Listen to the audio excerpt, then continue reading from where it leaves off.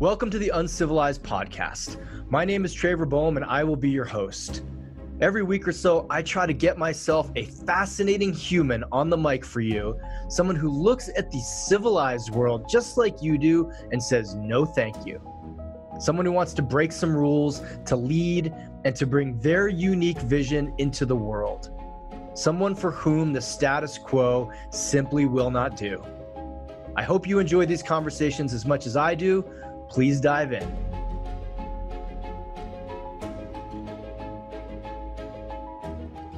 Hey folks, welcome back to another episode of the Uncivilized Podcast. This is Trevor Boehm, your host. Today's interview, I was a little nervous for you guys. I'm interviewing one of my earliest teachers and just deepest mentors. I was on a plane about 5 years ago with a book called To Be a Man in my hand. And I read it cover to cover and was so inspired by it. I went and looked the author up and found out he was teaching a workshop there in Santa Barbara. And that workshop changed my life forever. And it really laid the framework for the work that I'm doing with men. So to get an opportunity to speak with Robert Masters, this guy is a true master at his craft. And we dive into intimacy, we dive into sex, we dive into porn, we dive into pain and shame and wounds and all the things. I know you're going to learn something profound from this episode. So dive on in. Ladies and gentlemen, Robert Masters. Robert Masters, what a pleasure to see you again. For those of you listening to this who don't know, Robert's was one of my earliest teachers in the men's and shadow work space and one of my longest standing teachers. So thank you for your time, your energy, and for showing up today. He's switching classes. There you go. Yeah. And just to give people some context, this is early June. America is still reeling with racial divide and some challenges over George Floyd's death. Robert, I just asked you a question, but would love to ask you again, from your unique perspective, what do you see playing out here with regards to shadow, with regards to America, racism, men's work, et cetera, or men's issues? I just see an enormous upheaval, a lot of chaos, but a fertile chaos. There's a lot of pain, suffering, agony, but things that have been not quite surfaced in the last while are surfacing now. Everything. The COVID has brought people's fear more to the surface. I've been doing work with people for a while on this around working with fear, collective fear, the racial stuff that's going on. I mean, that's been here all along. Right. Been here ever since the founding fathers who owned slaves, of course, got this whole thing going. It's rampant. There's not enough to say, oh, I'm not racist. I think we have to be anti-racist. Looking at ourselves for signs of that, looking at others, acknowledging my privilege, all of that, without crumbling into guilt and becoming a puddle of helplessness, we have to stand up. And I think there's enough going on now. People want major shift. Now they wanted, the big step is to go from that to actually implementing it. I think there's energy for that too. Because, we're in crisis as a species. Before there was COVID, but years ago, there was an ecological disaster going on. And there's an inner ecology, this equal bad disaster. People not knowing their shadow, especially leaders, corporate people don't know their shadow. If you don't know your shadow, whatever's in it's going to run you. It's inevitable. So most of us are being run by powers that are not aware of their shadow. And there's such pain in this and such grief. And there's such a disconnection from grief, which would allow us to feel each other more. So enormous dehumanization going on. And this has been going on for so long. It's like America, make America great again. Bullshit. America never didn't have that. Right. Land of the free. No, it was never the land of the free. I'm not being down on it. It's just the truth. It's not the home of the brave. It's the home of the fearful. I mean, there's exceptions, of course. And America has been held as a bastion of the highest qualities around the planet. Of course, that's been shattered and tattered more and more. But there's a turning point. Just like if you or I have an earlier time in our history and we've really messed up, we're broken down, it hurts. It hurts like hell. There's a lot of suffering in it. And out of that, as you know, magic can happen. Out of the rubble, out of the ruins of us, something arises that's more who we really are. Not to escape from the pain, but to be present with the pain in a way where we're not part of the problem.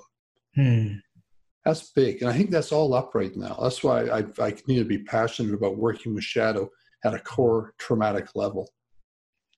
Robert, for people who don't really understand shadow from anything other than like, oh, that's the stuff we don't want to think about, or that's the stuff we don't talk about in public, would you mind diving into a little bit of the depth of shadow for us? Well, there is a depth. A lot of it is not deep enough. A lot of it is just a consideration of archetypes and things, which has some value, but it keeps it kind of heady, intellectual. To me, it's a storehouse for our unfaced conditioning, unresolved wounding. That's the base level. So we all have that, but not all of us have faced it very deeply. It's there. It also is a storehouse for what we don't like about ourselves, what we disowned in ourselves, good or bad, dark or light, doesn't matter. You can your most beautiful qualities could be stuck in your shadow along with some really bad stuff. It's all sitting there, asking for us to get intimate with it, to get to know it. The worse it is, the more important it is to get close to it. The place in us where we can dehumanize others, our own violence, right, our own abuse of others, whatever's sitting there, our selfishness, our narcissism, it's in all of us. And if we face it, it doesn't have as big a chance to run us. Yeah. So if you or I face our narcissism, the odds are increased that we will not act from that. We will notice that selfish, me-centered part of us without condemning it and without giving into it. That's a big thing. Robert, I asked this question to someone yesterday and telling them that I was going to talk with you. And I'm going to make a presumption here that narcissism is more present in men than it is in women. Is that a correct presumption, or am I off with that? I've seen it in both to an extreme extent. Because women are more emotionally literate, more in touch with feeling, it may seem like they're not, but if we're me-centered, we're me-centered. I like to call narcissism a cult of one. It's a cult.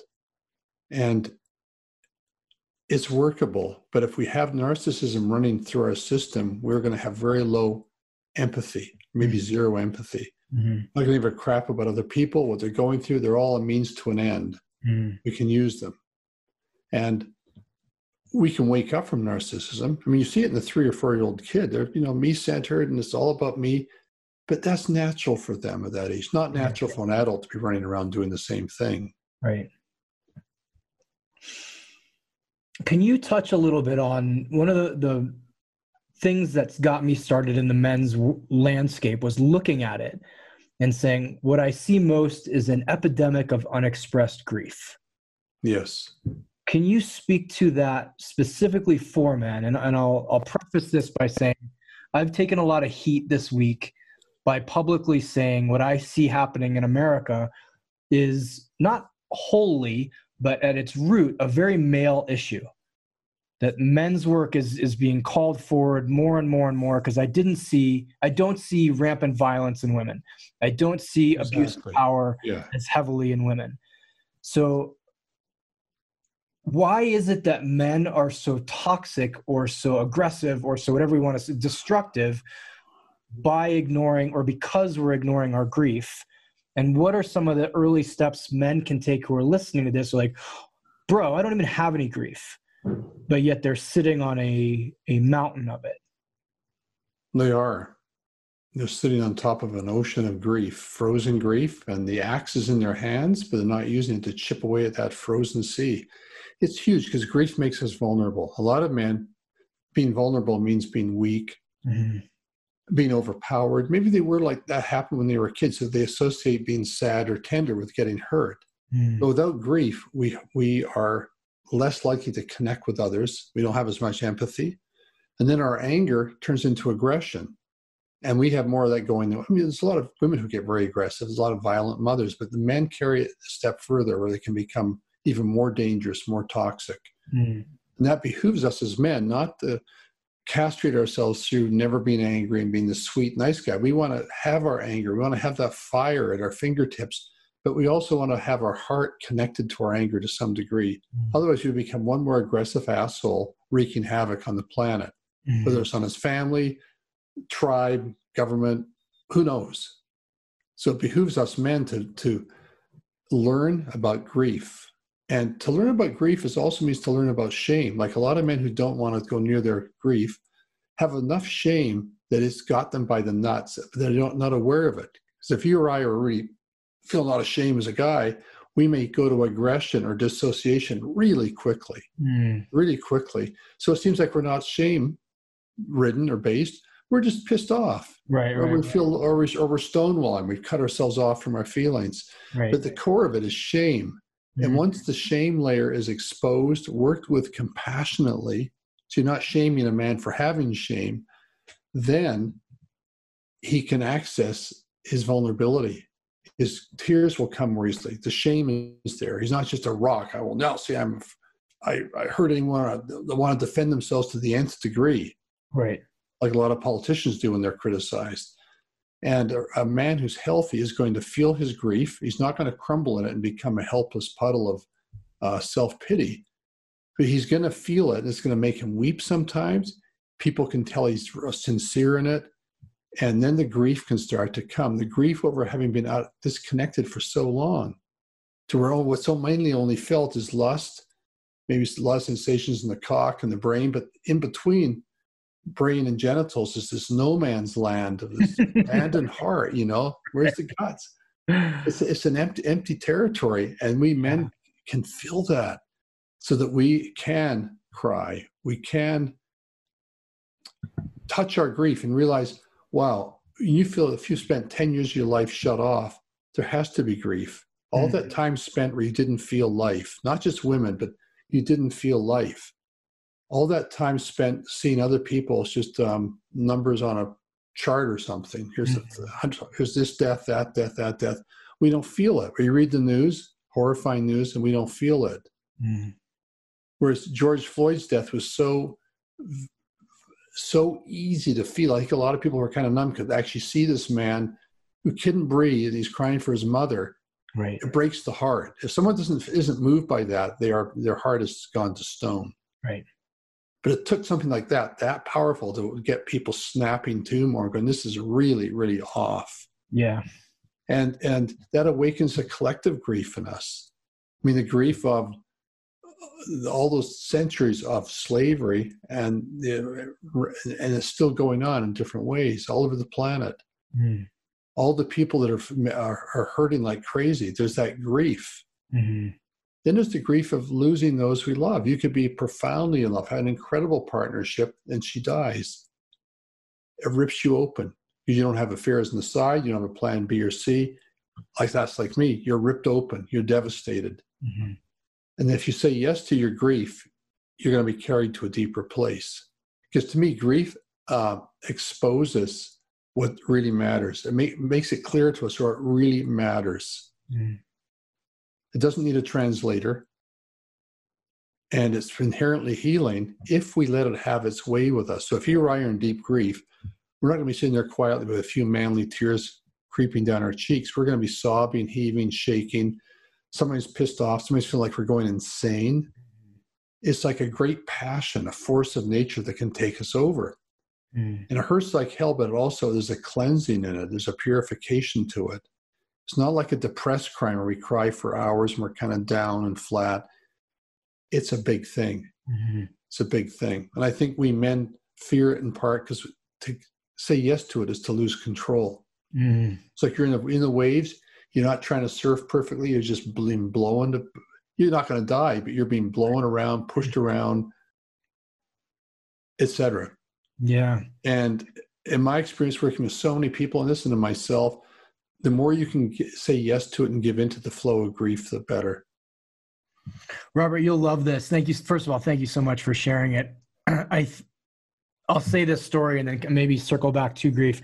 But I listened to a podcast that Connor Beaton did a couple of weeks ago, another student of yours, and it was on grief and grieving where we thought we would be in life compared to where we are. And I was out walking in a park listening to him and was like, man, I'm so glad that my days of grieving are over. And I recommend everybody listening to this never say that out loud, because instantly I got a little bit of a tummy ache, and then I was bummed out all day. And then the next morning in my meditation, it was just, and it came out of nowhere. It was all of this old stuff. But you're right. I didn't collapse. And so I'd love to talk about that. Like in the grieving, it was full. It was, sobbing and shaking and all the things. Yeah. And then it was probably 5 breaths after I went, okay, let's get on with the day. Yeah. Yeah. And yes, there was a softening. I could feel my heart. I could feel emotion. Yes. I could feel something had taken place, but I was able to work. I was able to eat. I was able to go about my life. One of the things I feel like I've witnessed in the past, even 3 months with COVID and the current situation, is men collapsing. Mm-hmm. I was just saying, oh, this is too much. And then literally I see it from the leadership down. And if I looked up throughout the US of how many mayors, senators, all the way to the White House have just kind of disappeared. People have gotten small. People have hidden. What's your recommendation for men, especially listening to this, or women who love men, how do they deal with the duality of, I feel like if I touch my grief or my emotion, it's going to make me collapse and crumble. And yet I don't want to. No, what makes you collapse and crumble is resisting it. That takes up a lot of energy. If you're resisting it, grief is such a powerful, powerful force and current. If we resist it, we can collapse or we can get very depressed because it takes a lot of energy to keep all that juice in. It takes a lot. And collapse is like a submission to what's going on. And I think in healthy grief, we don't submit to the energy of it. We surrender. It's a difference. When I submit, I shrink, I collapse. My energetic boundaries get tighter. When I surrender, I'm still overwhelmed in a similar fashion, but it's dynamic. It's expansive. And that's what grief can be. Grief can blow us open to when you finish a bout of grief, you may suddenly feel like you can sense nature more deeply. You're more attuned. You can feel the divine dimensions of reality. Not as up here, you feel them in your heart and your guts. So grief is a very spiritual emotion in that sense. It can blow us open to the core realities. If we stop short of going fully into it, though, we miss that, and we just are having a cry, and we're feeling sorry for ourselves. We're hurting, and we're turning our pain into suffering. Pain just means unpleasant sensation. Suffering is something we do with pain. We make a drama out of it, starring to hurt us, and we can get lost in that storyline so much that you could even say our suffering keeps our pain in the dark, keeps it in the shadow. And you want the roots of your pain to be brought out of your shadows. So you can look at them face to face, which it's a heroic thing, male or female, to face those things and look at them because they are shaky for anyone. I don't care how powerful that man or woman is. To face some of the stuff in our shadow is profoundly humbling and can be quite scary. But you do it, the fuller you do it, the better it goes. Yeah. Just like with grief, you give yourself to grief, or you give yourself to anger in a healthy setting where you can go to the complete edge of rage without doing damage. And you may feel joy at the same level of passion, or lust, but it's all done in a way where it's connected to heart, so it doesn't do damage to others. And grief is not dangerous. It can seem dangerous, like I'm going to fall apart and got to be strong for the kids, got to be strong, hold it together at the funeral. Other cultures know that you can just wail. Scream your guts out. Let it be there. Yeah. And if you do it fully, your self-consciousness about it will disappear. You'll just simply be like you were the other day. You're just shaken up. Then you do it fully. It doesn't last that long. Not going to last all day. So you come out of it, you're refreshed. Like, wow, you're more sensitive, you're softer, but you're not emasculated or disempowered. In fact, you're empowered in a deeper way. Yeah, that's quite profound. Yeah. I hope men listening to that heard that. That one, it's such a vital place to draw from. They will hear it if they are also working on their shame, where they can actually recognize shame when it's there, name it, and not allow the presence of shame to obstruct the flow of grief. How does a man know shame is blocking his grief? He will feel cut off at the heart. He'll feel smaller. He'll show some of the sag and slump of shame, and he will numb. He'll go numb because he knows in his heart of hearts he's either done something wrong or else something's been done wrong to him. Something's there And shame is such a squirmingly uncomfortable emotion when you're with it as nakedness. We squirm. That's why we enjoy comedy that has shame base, because it's vicarious. We can watch it, but it's not us. Right. Man, it's squirmy. Wow. You just know, here's this scene at a dinner table, and it couldn't be more edgy. And we laugh, but we're uncomfortable in the laughter a bit too, because it's so close to home. Yeah. So a man who's in the position we're talking about needs to read about shame, study it, and ask himself the question, when did I first feel shame? What's my inner critic say to me?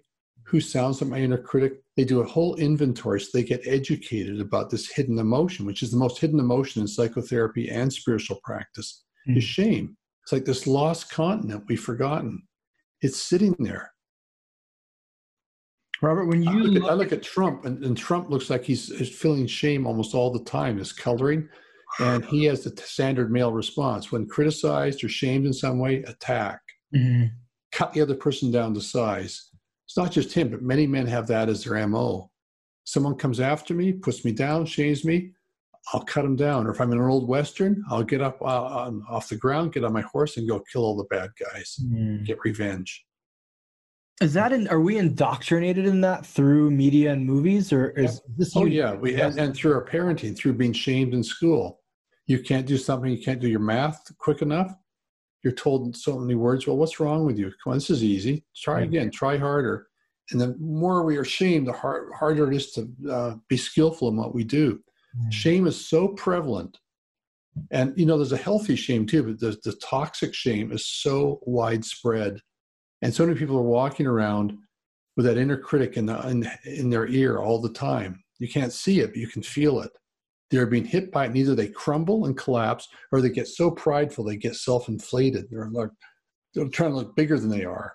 Yeah. All reactions to shame. So knowing your shame really well is going to help allowing your grief to flow. When your grief flows, you're less likely to dehumanize other people, which to me is so important. The most, yeah. Yeah. For guys listening to this, Robert, I imagine you get this question, or you've gotten it throughout your life, probably as often as I have. How do we convince men to care about this? Right? If I want to throw a workshop this weekend and be like, here's the deal. I'm going to teach you how to fuck 10 women, make 150 grand, and have abs by Monday. I would sell out. Sell out, man. I'd be calling you from my jet. But here we have, hey guys, we want you to actually make all of your life better, all of your relationships better, your entire human experience better, and your contribution to the planet more holistic. We need you to work on your shame and guilt. And it's just like crickets in the background. Is that one thing that's helpful is to help men see this, understand the consequences of that. If you go for what you described, the damage it does. Now, if they're really young, they may not have seen the evidence of that. But most men, when they get a little older, have seen the evidence of that. And when they treat women badly, here's what happens again and again and again. Here's what happens ecologically. Here's what happens. And I think a lot of men have that urge to outgrow those things. There's a shame in even admitting that they've participated in such things or stayed silent when other men were speaking in racial ways or putting women down in a really coarse, ugly way. There's something to be said about saying, fuck being a bystander. We have to step in. And if you're afraid to step in, you need to get in touch with your anger, get your balls. Not that you have to go around and hurt people, beat them up, but you have to have that fire on tap. Yeah. Otherwise, you're going to put out stuff. It's like being a teenage boy and your friends are, say, hurting an animal or being cruel in some way. You just stay quiet because you don't want to lose your membership in the group. That's so common. And that has to be faced and cut through. And that takes guts. It takes courage. Like I see guys coming from men's work, I always, in the first day or so I mentioned, this takes courage to be here. Not that I'm trying to be a scary guy or anything, but you're going to be asked to go pretty deep, and you're going to see other men doing it, and you'll get used to it after a while, and it'll be inspiring. But it takes courage to be here and doing this. And there's an invitation implicit in that to men to step into something deeper and to understand what it means to obscure that, to try and get away from it. I see we can't dumb this down too much for men. The men have to make a stretch. If you want to be happier, fuller, enjoy sex more. You could use that as one too. But I mean, how enjoyable is sex when all you're focused on is a few seconds of orgasm? Everything else is like just a warm up. What if it was orgasmic the whole time? Mm-hmm. It could be marketed that way. Although marketing this stuff's very tricky because you don't want to give false promises. Mm-hmm. Yeah, I appreciate that. I get this every day from women, which is, how do I get my guy to X? How do I get him to show up and start reading, to go to therapy, to join a men's group, to stop drinking, to stop saying I'm fine when every empirical signal in his life is pointing to women in those situations. I'd say don't enable him. Mm-hmm. Like in other words, and also, for example, don't be sexual with him just because he wants it and you don't, but you want to make sure he's happy. Take your own stand. You want him to show up more, you got to show up more, and you've got to lay it on the line more. And don't tolerate the shit. Step into it. Step into it skillfully, but challenge him. Light a compassionate fire under his butt. Mm. It's really important. It may mean you end the relationship, or it may make it better, but don't sit back and complain about him. Take a stand and do call him out. And if he's not a suitable partner, there's been abuses or a lot of breaking of trust, ask yourself, what's keeping me here? Is the little girl in you still attached to being with him, being with daddy? Is what's the woman afraid will happen if she's on her own? There's a lot on women too in this. They're less overt in what they're doing, but it's also that they could be unknowingly enabling him to continue being an asshole, et cetera, et cetera. So it's about all of us diving in together. Like in a healthy couple, both partners are facing the same direction. They're side by side, and they're facing the difficulties and challenges each of them have. There's a sense of mutual compassion and care being brought to the pair. It's not adversarial. And that requires that men wake up more, and women too. Mm-hmm. Do you feel like men are lagging behind women in this movement or in the consciousness space? Or is it the same as you described? It's just less overt, the work that we're doing? I think they're lagging behind when it comes to emotional literacy. Mm-hmm.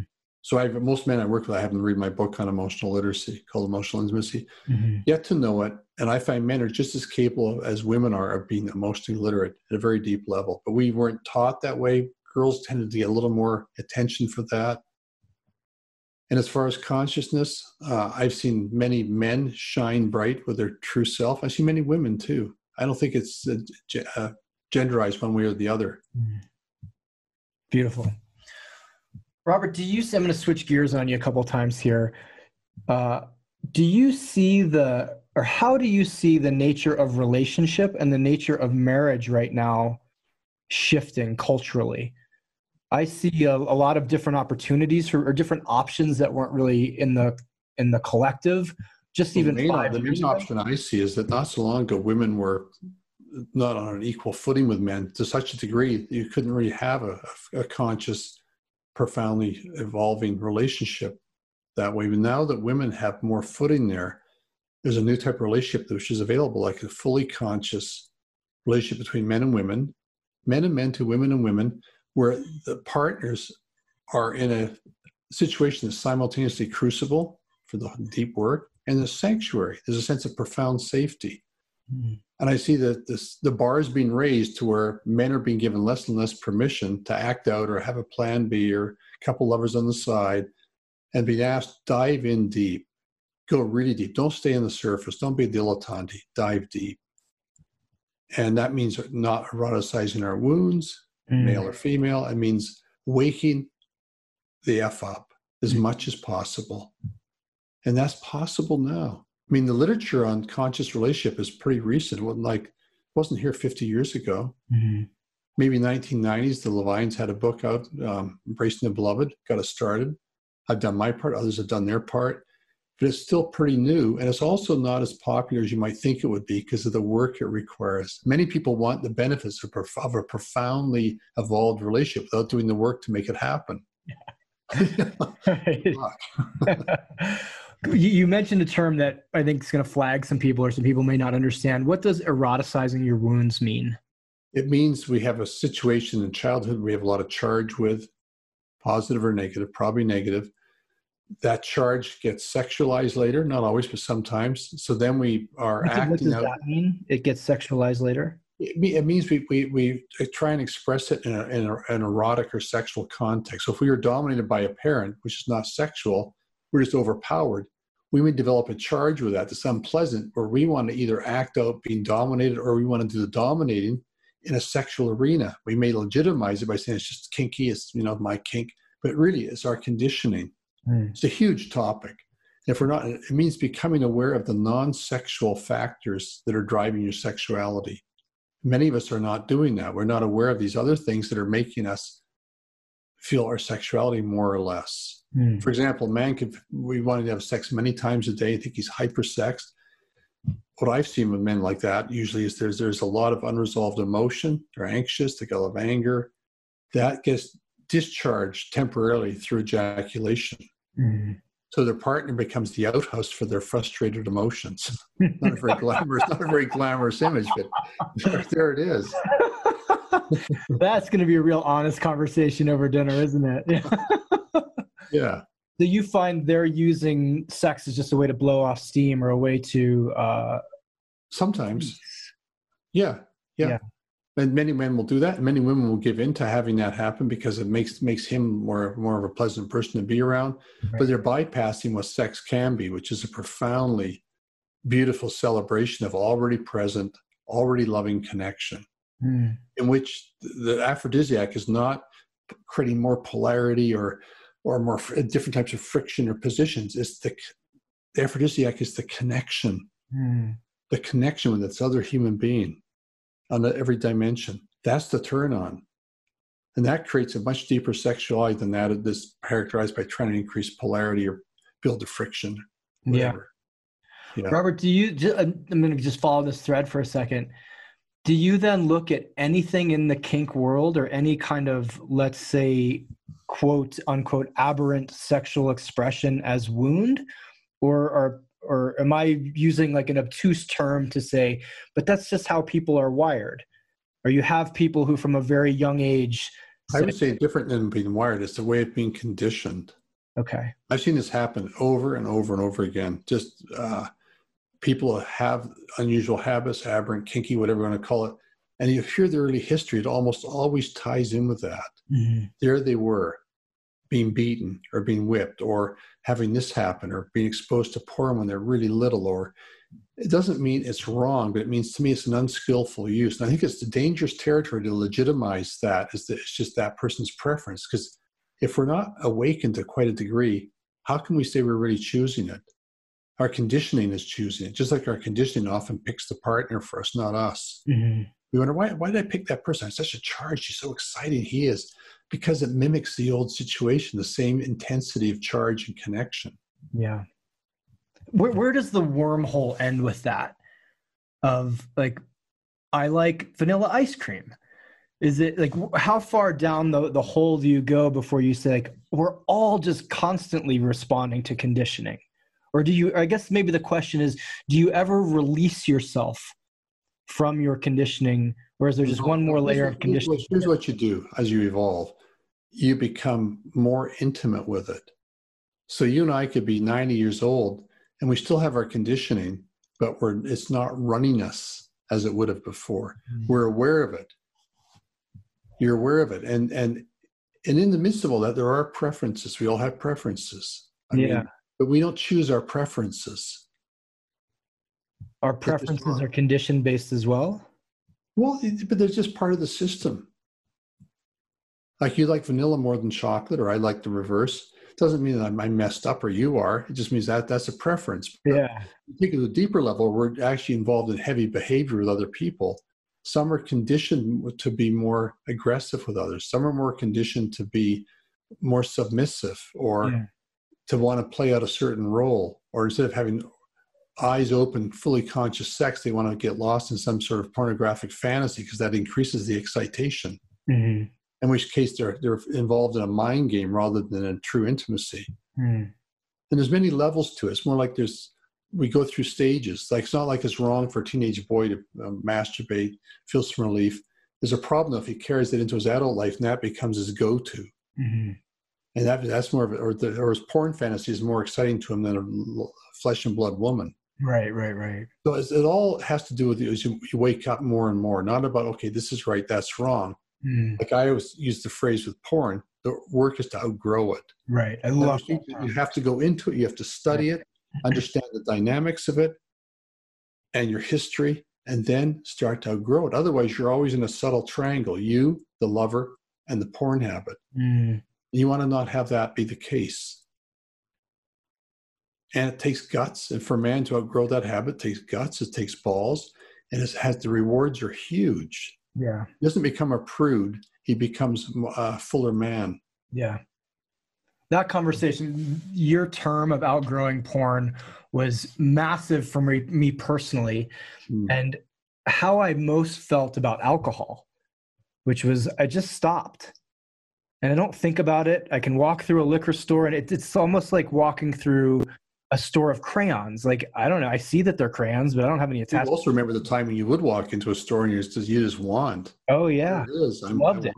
It was the labels became a fantasy, and alcohol wasn't my number one thing. But the idea of outgrowing, I think, is more helpful for guys than I'm quitting, which is this almost pass fail. Oh, I quit, but then I went back to it. I quit, and then similar here. I'm just thinking of some men when I work with them, and they've betrayed their partner, their female partner, and they've cheated, and they've done it. It's been pretty awful. And they often afterwards, I'll never do that again. I promise. I just look and I say, you know what? I don't believe you.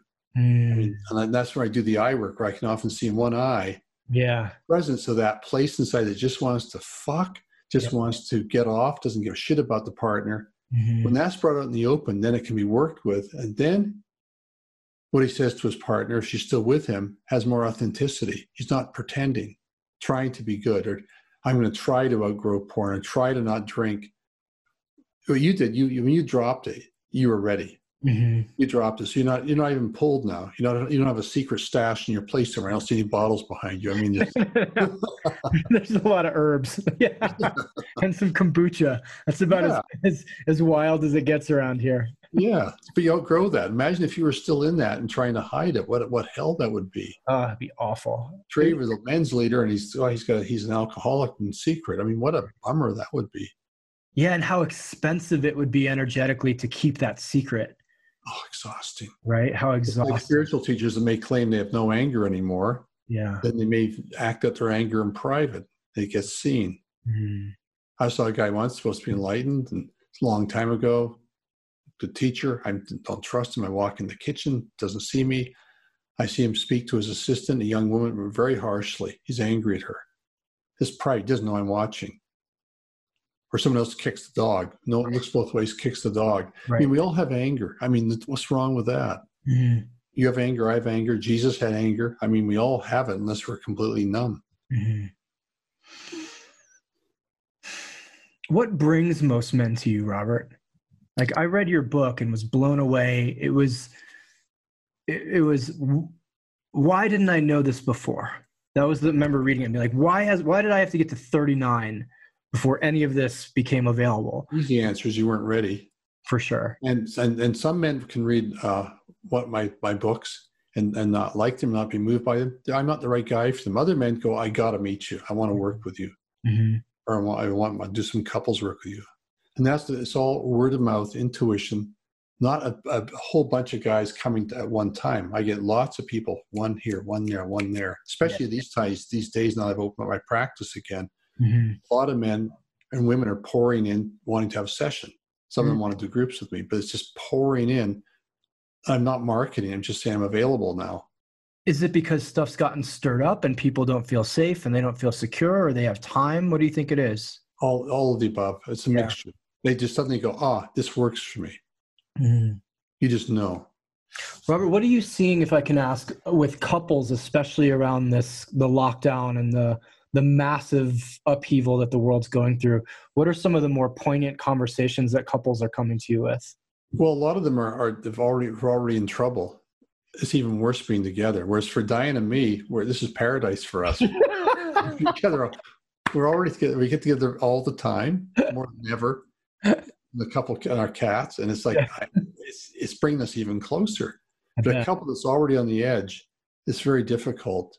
Mm.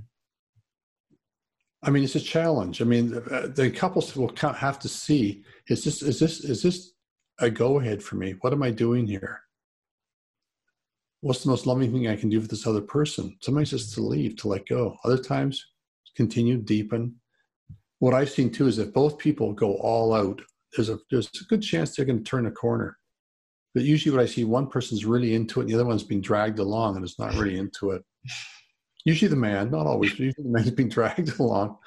My wife told me to do this, and he doesn't want to do the hard lift. It's a lot of heavy lifting you got to do. Yeah, I remember being at a one-day symposium that Esther Perel put on, and she had a couples therapists, and there was a guy in his late 70s who's like, I've seen tens of thousands of couples over my career, and here is, without fail, what happens most often. They come in, they sit down, woman does the speaking, she may then get up and use the restroom, she gets up and uses the restroom, and the guy leans in and says, we don't have any problems, we just need to get her to stop bitching. You know what, though? I don't get couples like that because I screen people first. Yeah. And I often have the couple face each other very early on, and I don't always start with the man, but both people get vulnerable with me first. If they're not vulnerable, the other stuff just doesn't work. And the vulnerability means I'm going to develop more empathy with you, and vice versa. Yeah. Then we'll revisit these places we disagree on. Because without the empathy, we can argue forever. Right. And there's a sense of, to me, there's a sense of urgency, especially these days, to take the work deep quickly. Like I like to go deep in the first 5 minutes of a session usually. Not rushing it, but I could go in deep. I know how to do that. So the person after 40 minutes, we've gone to some really deep work done without rushing. Because time is precious. There's a chaos now. I mean, the world's changing more than we think right now. It's not just COVID and we can't fly as much. Right. I don't know if we're not going to be able to go back. We'll go back to something. But when people try that, there'll be more people who get ill. Yeah. It's a very tricky territory we're navigating now. Yeah.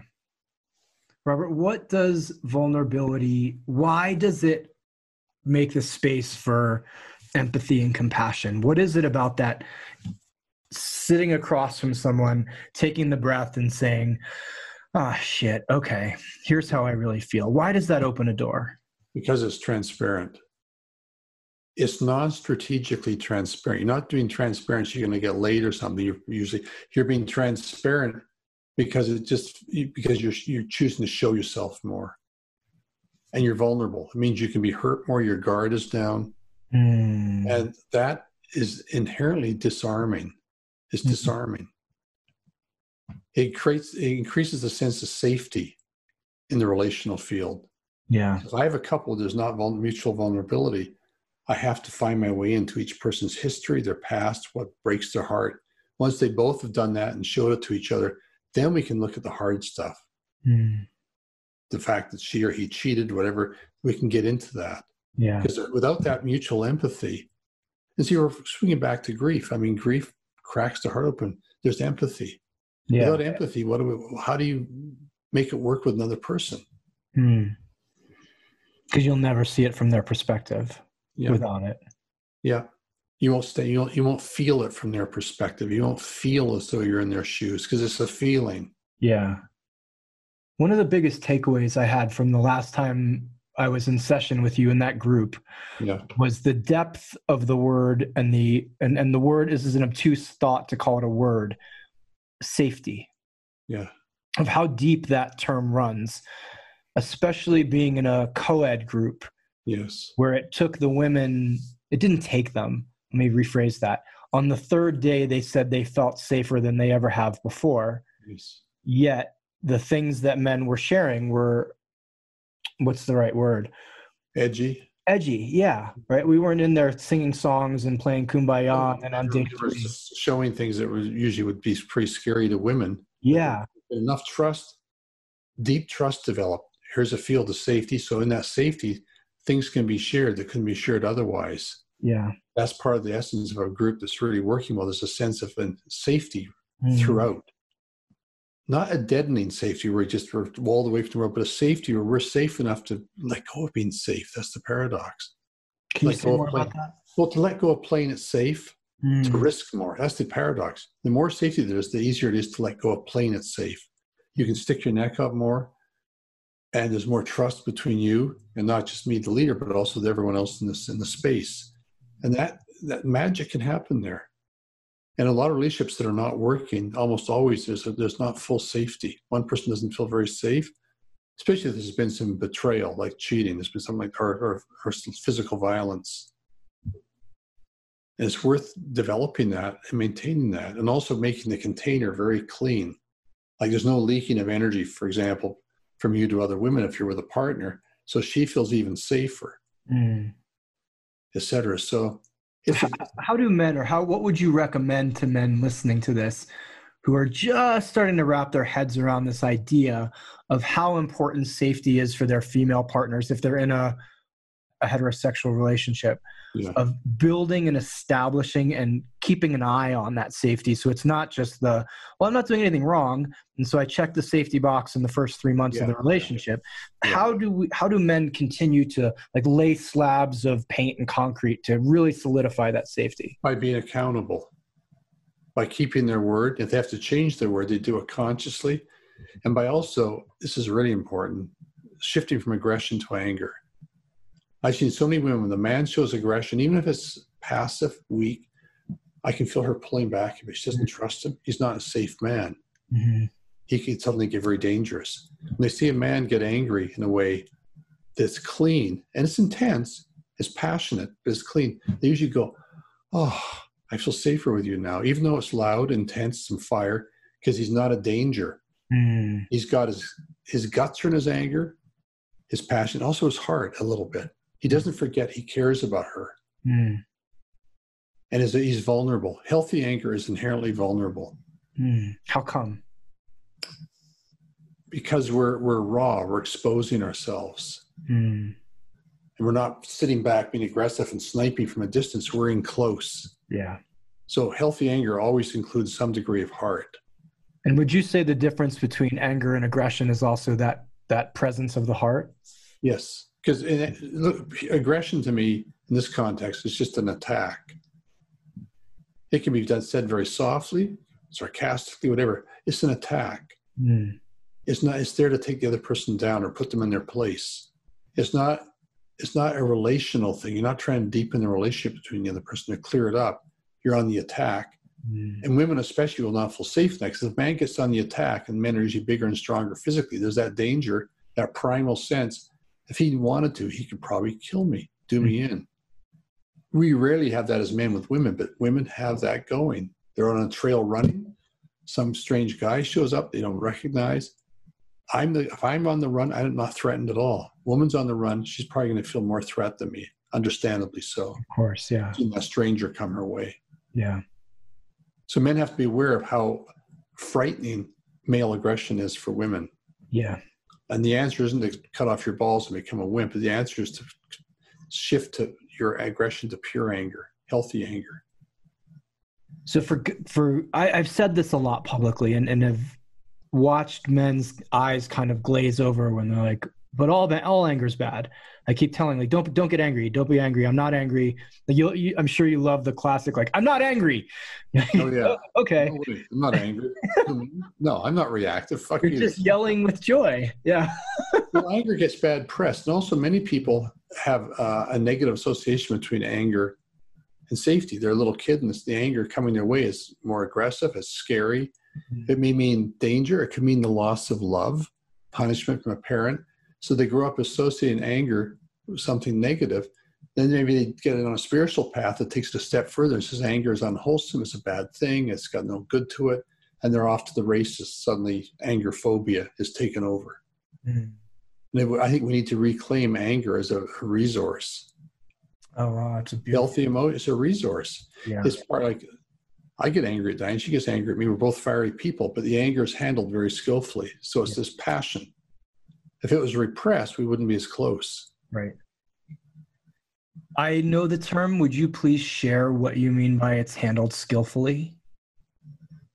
If anger is handled skillfully, there's no shaming, no blaming. What does that look like? Well, it's no put down. When I say no shame, it means you don't go like, if I'm her, I would not say to you, well, come on, grow up here. I wish you're more of a man. There's no shaming. Many men fall prey to that, and it cuts them off at the knees. And the woman wonders, well, where did he go? Right. And there's many, many examples. Blaming is making the other person responsible. I'm angry because it's your fault. We're projecting everything onto the other person, put them in the hot seat, takes the heat off us. No attack. And being direct. Not being passive aggressive. Not being sarcastic. And not being sarcastic. I've seen sarcasm really damage relationships where it's taken in, because it can easily morph into contempt. And suddenly we're really cut off from that person. We're feeling disgust for them. And you can bring the key here is to practice with the little angers at first. So if a guy's listening, wondering, how do I do this? I say, start with little tiny angers. Have an agreement with your friends or partner. When you're angry, you say it. I'm angry. Pissed off. I'm irritated. Put a period at the end of the sentence. Let them breathe it in. Let them get it that you were angry. Give them time so they can tune into you. And practice with that. And when the big ones come, eventually you'll have more skill. You won't freak out or be as reactive. Or if you are, you'll catch yourself more quickly and go, oh my God, I'm sorry. Sorry, I was being really defensive. Yeah. Or I said that last thing I just said, I wanted to hurt you with it. You know, we get really honest. We blow the whistle on ourselves. God, there's so much, Robert. Yeah, there is. Will you speak, just to close here, on the power of men coming together with other men? It can be a wonderful thing. It can also have a real shadow. If the men come together just to pat each other in the back, not challenge each other like happens in many men's groups, that's a danger. It can seem like they're doing work, when in fact it's just like a bullshit session with some psychology thrown in, a few feelings. When it's healthy, there's some challenge. The challenge has to be delivered from the heart and the guts, but there has to be some. Otherwise, the whole thing gets anemic. And because that's possible, I think men's groups I think they're a wonderful thing to have if they take it to that depth. There's many, many men's groups all over the country, so many. And a lot of them could use more infusion of power, passion, maybe better leadership, but at least they're out there, they're happening. I think that's really good. Beautiful. Yeah, I've seen so much transformation in men from men's groups, but have had the good fortune of being in high-level men's groups led by people who know what they're doing. And then also hear the stories of quite the opposite. Yeah. Where it's just a bro fest, or you have one, it's run by a narcissistic leader, or it's, it's creating more toxicity than it's hoping to clear. Yeah. Robert, what do you have coming up? Where can people find you? I imagine you're not running around in the streets too much and flying on planes these days. No, I just run the hills here, and that's all I do. Good. Great hills here. Great hills. Keep him fit. Beautiful. Robert, sorry. And I've all, because I've had groups up for years. Yeah. Trainings, I have new apprenticeships starting next year. Men's groups, women's groups. But because of this COVID, I've switched to Zoom a lot. Okay. And I'm now, I haven't been open for private work for 5 years. Now I'm taking individual work, couples work all over the planet. And a certain percentage of those people want to do groups with me. So I have them come to short Zoom groups, 3 days, 5 days, smaller than usual, say 6 people, so I can give everyone a lot of attention. Yeah. And it's a deep dive. I find it just as effective as in person, almost as effective. Amazing. And with some beautiful, beautiful things that can happen. So that's it. So I'm sitting here just receiving all that. Got our admin booking this for me, and I just walk in each day. Here's a bunch of sessions, do them, a couple another day sessions, and then take a break. Yeah. So, and I'm writing a lot too. I'm finding myself writing more than I have in years. Is there a baby book coming out maybe? No, because I'm so tired of the publication. I mean, the work of the editing, publishing the last 10 years. So I'm just writing just for the hell of it. Good for you. But for those of you who missed he said robertmasters.com. We'll have the link in the show notes. Robert, I think I know the answer to this question, but are you on social media at all? No. Good for you. God bless you, sir. That's all I will say for now. I get it. Yeah. Other than thank you so much for your time. Thank you so much for the work you're doing and the effect that you've personally had on my life as a man and as a human. I respect you and deeply admire all that you're bringing. And thank you for coming on for this conversation. Yeah, good being with you. This is Traver Boehm signing off on another episode of the Uncivilized Podcast. If you enjoyed this, please give us a share, give us a 5-star rating on iTunes, and if you're interested in getting a hold of my book, Man Uncivilized, whether you're a man or a woman, please go to www.manuncivilized.com/the book and get reading.